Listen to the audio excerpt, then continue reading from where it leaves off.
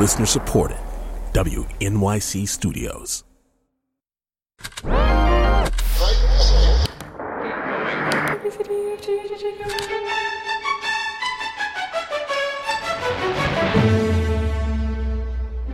This is Tim Page, and I'm Nadia Sirota, host of Q2 Music's Meet the Composer. Season 3 starts next week, but all this week we've been revisiting episodes of WNYC's 1980s show, also called Meet the Composer, hosted by Tim Page. Today, from the archives, one of the most influential musical voices of the 20th century, the guy who, for an entire generation, was the straight-up face of classical music. Leonard Bernstein. Bernstein was such a huge figure.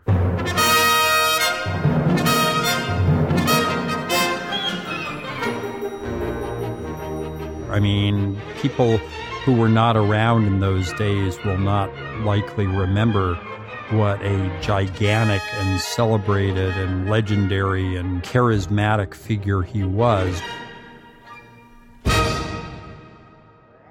Even when I was a little kid, Bernstein was virtually a god in my house. My brother and I would sing Candide at the top of our lungs and uncontrollably giggle at the overly operatic 1985 recording of West Side Story starring Kiri Te Kanawa and Jose Carreras in a triumph of miscasting.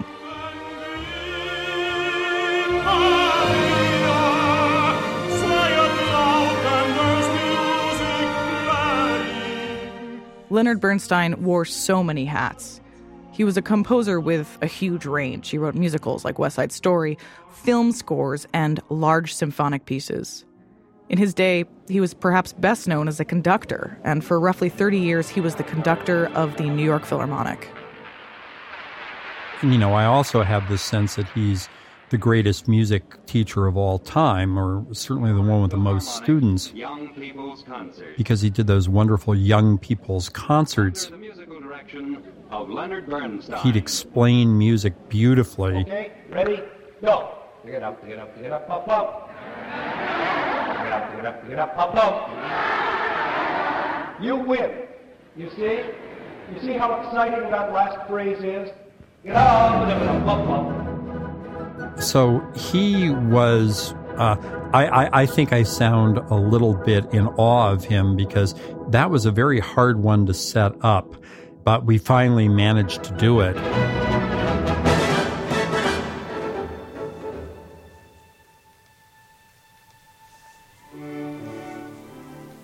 This is the beginning of it, really. Back at the Boston Latin School, my teachers, or masters as we call them, wonderful people who really made a Keats sonnet come alive, who taught me the joy of learning, which I guess you have to have if you're ever going to be a decent teacher.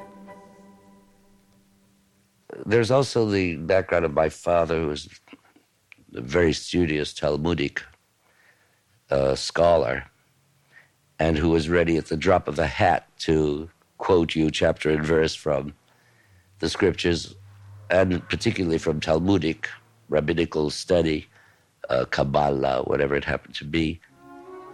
He'd say, pass the salt. He'd say, very interesting. Because, Rabbi so-and-so ben so-and-so pointed out that when Lot's wife was turned to a pillar of salt, whatever it was.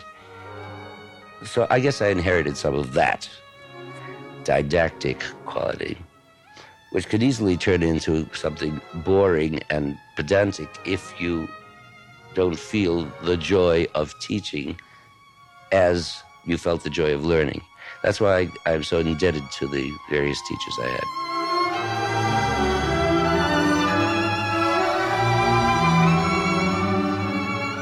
The flush, the flourish, whatever you want to call it, of learning and of feeling different after you've learned X or Y.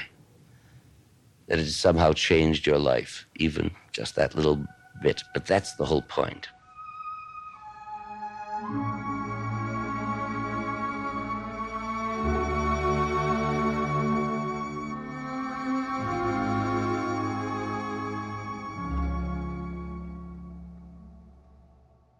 it's been pointed out by rather more intelligent critics that sometimes I underline or stress certain aspects of the music too much, overemphasize this or that, as if saying to the public, get it? You hear that what you just heard is now in the bass, upside down or whatever.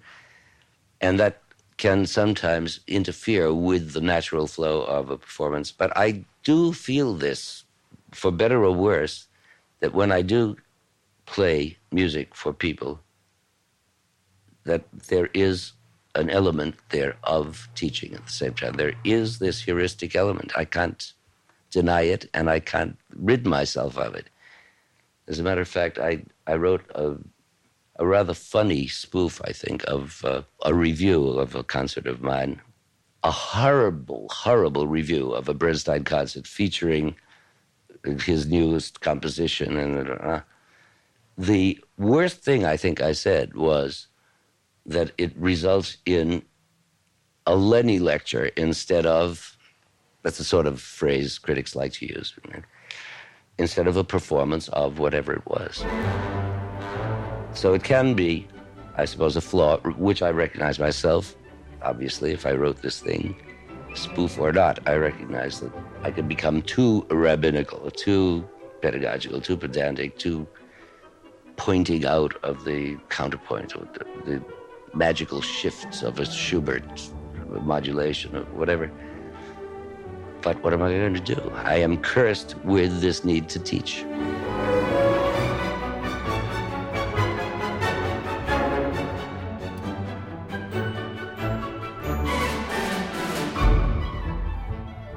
In some way, Bernstein's impulse to teach kind of reminds me of your philosophy as a music critic. Would you agree with that? I mean, I like to hope that my criticism was more explanatory.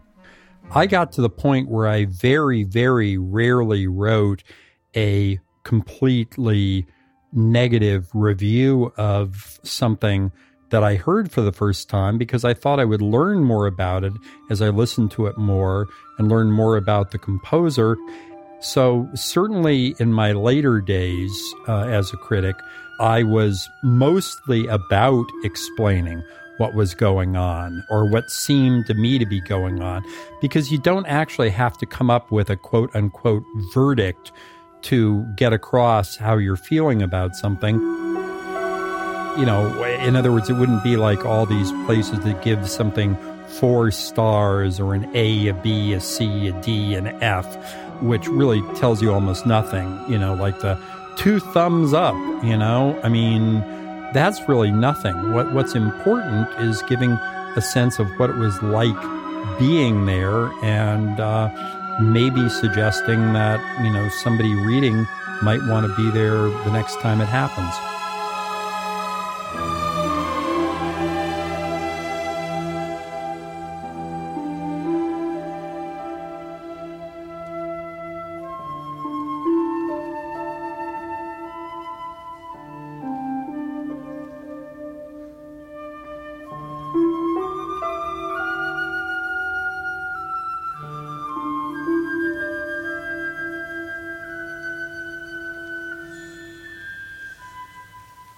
I have to begin to ask myself very carefully questions about how much of the life remaining to me, which dwindles every day, I mean, and you have to begin to be, what shall I say, shrewd or thrifty about the time that remains.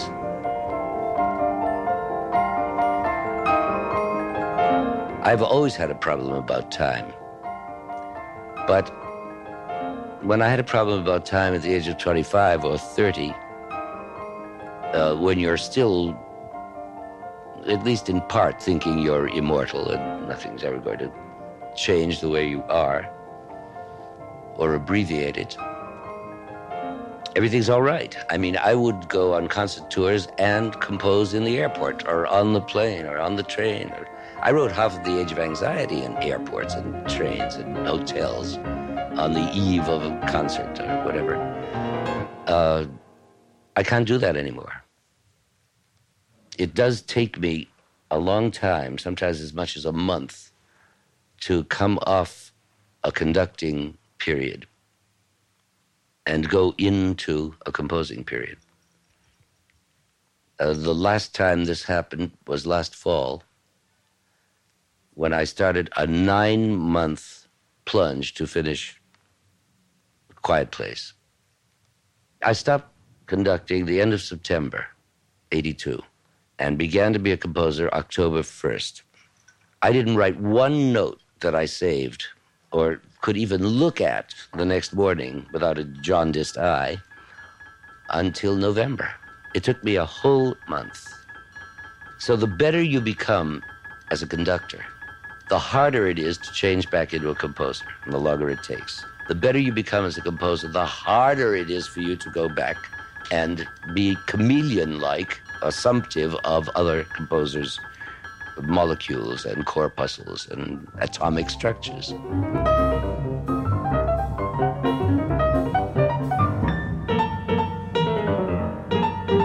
What are you going to work on now in your composition? You've just finished your opera, and I'm curious as to what your next project is.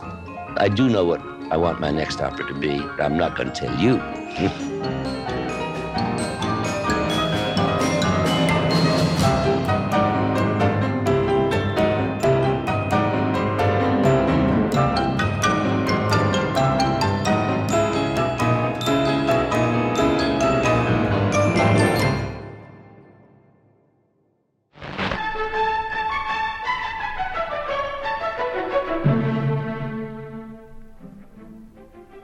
Meet the Composer was produced by Tim Page and Alison Chernow. Charles Passy and John Kreckler were associate producers. Engineers for this series were Alana Pelzig, Chris Say, and Jane Pippick.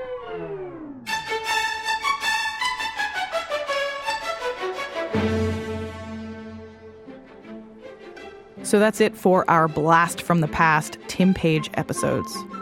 Next week, it's The Real Deal Season 3 of Meet the Composer. Look for Episode 1 on Monday. Links to all the music featured on today's show are available at q2music.org/meetthecomposer. Special thanks to Tim Page and the WNYC Archives for making this show possible. And many thanks to New Music USA for their flexibility with the use of the Meet the Composer name, which became famous through their legacy organization founded by composer John Duffy. This episode was produced by Nadia Sirota, Meade Bernard, Alex Overington, and John Hanrahan, with help from Carol Ann Chung and Donnie Green. Meet the Composer's executive producer is Alex Ambrose. Meet the Composer is available on iTunes or wherever you get your podcasts.